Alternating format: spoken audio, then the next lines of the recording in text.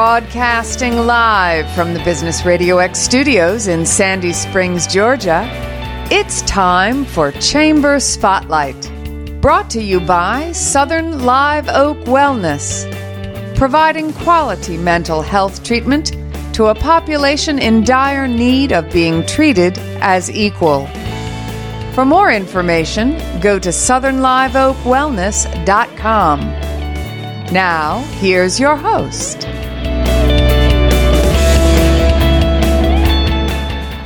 Welcome, everyone, to the Chamber Spotlight podcast, brought to you by Southern Live Oak Wellness. I'm your host, Lola Okunola, and today's episode is a special one as we dive into the world of education. We have fantastic guests lined up for you today.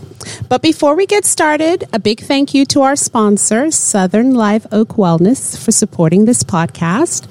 They are dedicated to promoting mental health and wellness in our community. Now let's jump right in. Our guests today are from the esteemed Springmont School, the first Montessori school in the Southeast.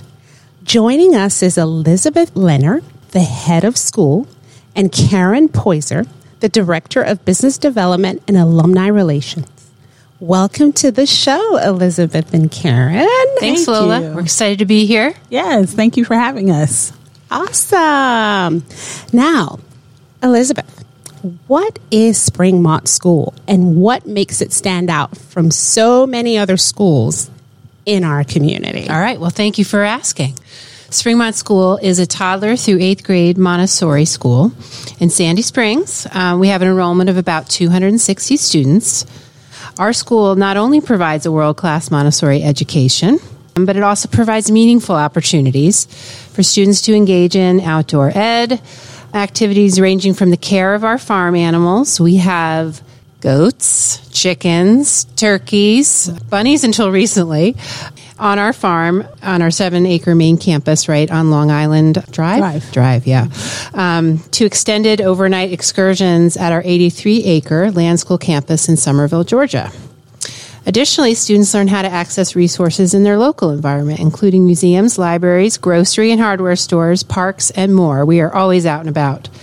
Springmont is a diverse community that honors the background, culture, and perspective of its members.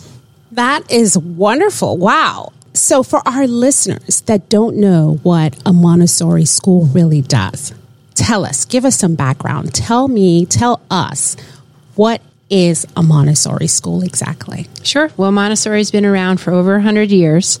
It's an educational method developed initially by Maria Montessori in the late 1920s. And as its success grew and was documented and shared, the Montessori method soon spread all over the world and continues to thrive internationally. Maria Montessori was a doctor and a scientist who understood that children contain within them the necessary tools for developing and learning, and that what was needed for this development was an environment designed to foster this growth. So this idea is really different from many schools where you feel like where the teacher is giving the knowledge. This philosophy has to do with the children having that knowledge and those abilities and skills within them, and the teacher helping them come out. So it's really quite different. The environment that we have in classes is called the prepared environment, and it contains child-centered and sized materials presented in an organized and aesthetically pleasing and accessible manner. So now when you go into most preschool programs or elementary programs, the furniture is appropriately sized for children. This was not the case in the early 1900s. So even the idea of having chairs and tables that fit the kids and materials that they could work with their own hands that were designed for them was a new idea.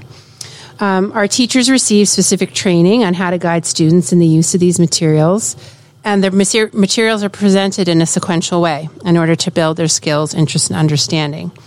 Once a student gets trained on a material, they're able to choose it during our work period time, which can be from 2 to 3 hours. So when you think about that, thinking about children as young as 3, 4, 5, having several hours where they can choose materials. Sometimes the kids will focus on something for 10 minutes. Sometimes they'll focus on it for an hour. So not only are we building the skills, we're also building the focus. And many of these materials draw from several disciplines at once. As they get older, they're able to, work for increasingly long periods of time. Another really interesting aspect of Montessori is that the students learn in multi-age classrooms. So you have students that are age 4, 5, and 6 in the same classroom, for example, so that the older ones can teach the younger ones. And it turns out that children really enjoy learning from peers, sometimes even more than they enjoy learning from adults. So it works out both ways. So our school actually goes all the way up through 8th grade. And so many of the children stay for the whole time. Some children come, midway through the program. But when they stay in a class for 3 years, not only are they having strong bonds with their classmate, but they're also getting that strong relationship with their teachers. And in addition to the work in the class, they're doing PE classes and art and music. So they're out and about. Our 7th and 8th grade program is really a transition from Montessori into their next school. Post Springmont, a lot of our students will go to other independent schools, maybe more traditional schools, Catholic schools, and public schools. So the 7th and 8th grade program is really a bridge for them, where students can study algebra, geometry, biology, physical science, and even Latin. One thing that we always hear about our graduates is how well equipped they are to handle all the different kind of school environments they go to. And the extent to which, and this is true of Montessori students, that they're regarded as students who really know themselves, they can self-advocate, problem solve, and they engage in learning for learning's sake, not for the grade. And beyond high school, our graduates are artists, doctors, engineers, scientists, authors, many of whom come back to Springmont when it's time for their own children to go to school. So that's really a special time for us when we have alumni come back and their parents and grandparents. It's exciting. Yes. Wow, that's really wonderful. So Springmont was founded in 1963, right? Yep. Tell us a little bit more about that. Sure. So in 1963, a small group of parents were looking for a school and looking for a developmental approach that really, honored where children were at young ages. And someone in the group had heard about Montessori. There was no other Montessori school in the southeast part of the United States to go look at. So they went overseas and went looking there and liked what they saw. And decided to have that be the philosophy that guided Springmont. And Springmont was first known as the first Montessori school of Atlanta, very appropriately. They sent an educator. There weren't any educators here who knew Montessori, right? So we had to send someone over. And the training is not a 2-month process. It's a several-year-long process. Oh. So they really dedicated. It was a long-term, look into that and sent someone over to get trained. And so we started in the basement of Pace Academy and only had, I think, 8 students as we started. But then, shortly thereafter, I think we were up to 30 or 40 right in that first year. We came to the Long Island Drive campus in 1973. And as I said, it's a 7-acre campus where we have several buildings and space for outdoor activities as well as our farm animals. So it's a really special place sort of nestled in Sandy Springs. We changed our name to Springmont in 2012 to honor Sandy Springs as well as the Montessori, right? So that's become our new name.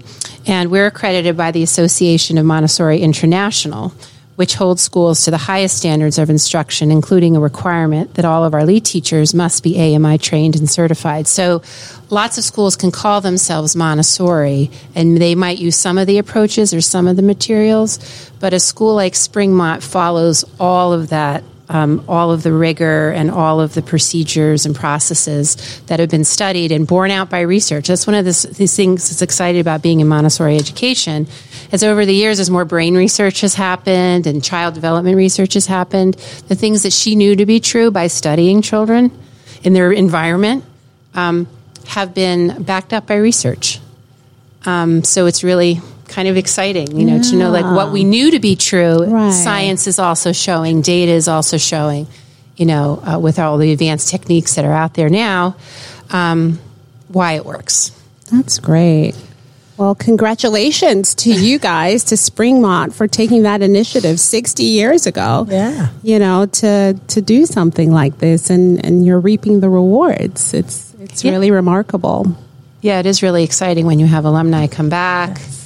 And especially, like I said, when they bring their own kids, we have alumni that serve on our board. Yeah. And they talk about what it meant for them to be at Springmont and why they come back and why they continue to serve. And it really is, Springmont's the kind of school that's a community that you join. Right. Right. It's not just I drop my kid off and pick them up at the end of the day. It's not like that kind of transaction. It's you join with another group of parents who are all trying to figure out things together at the same time. We have counselor coffee talks. We have lots of parent education.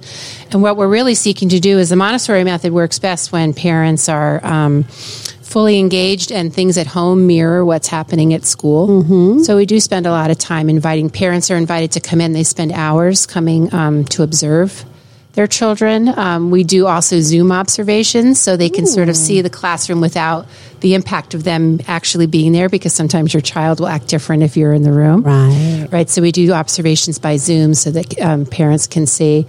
They can come in and volunteer in all sorts of ways, do the parent education. We have all sorts of events. So it's really like a community that you join. Right. And the longer you stay, the more you reap the benefits from it. So that's awesome.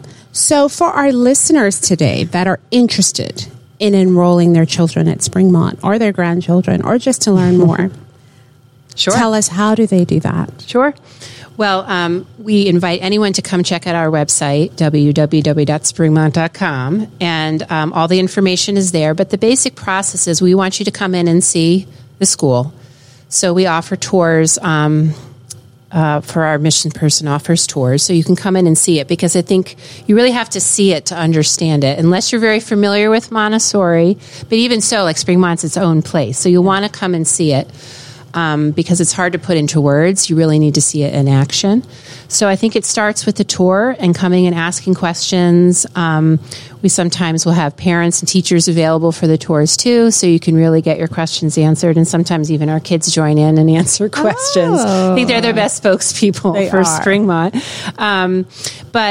So that's kind of where it starts, is checking us out on the website, coming for a tour. We have an application process. Those are available now. Applications are due February 1st.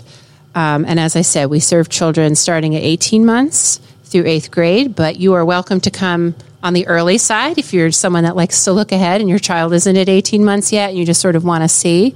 That's a really good idea to start shopping around early, because you want to know what's out there, and you want to have that in place. That always makes you feel a lot better, where you know where your child's going. So we often will have children that are on the wait list that as they age into the program, they're going to start. Right. Yeah. Wow. Well, now, as we know, it takes a lot to keep a school running. Yeah. So how, other than enrolling your children, how can our listeners support Springmont School? Karen? Yeah, that's my lane. We are always looking to partner with businesses and anybody who wants to lend their support to Springmont. And there are several ways to do that. Of course, you can always make a donation to our Springmont Fund. That's our annual giving fund. We just passed Giving Tuesday, and there was an opportunity for everybody to give to every charity. Springmont is a 501c3 certified charitable organization in the state of Georgia, and so people can give and look for those tax deductions later. And we take gifts of cash, check, credit card, one-time gifts, reoccurring gifts. We take matching corporate gifts, and we're really open to conversations about matching corporate gifts if there's an organization, a business that would like to match our donors. We also take gifts of grants, of course, grant funding. We love that, or gifts of stock. Any of those things are accepted and all are encouraged. The other opportunity, and that's just one way to give to our Springmont Fund.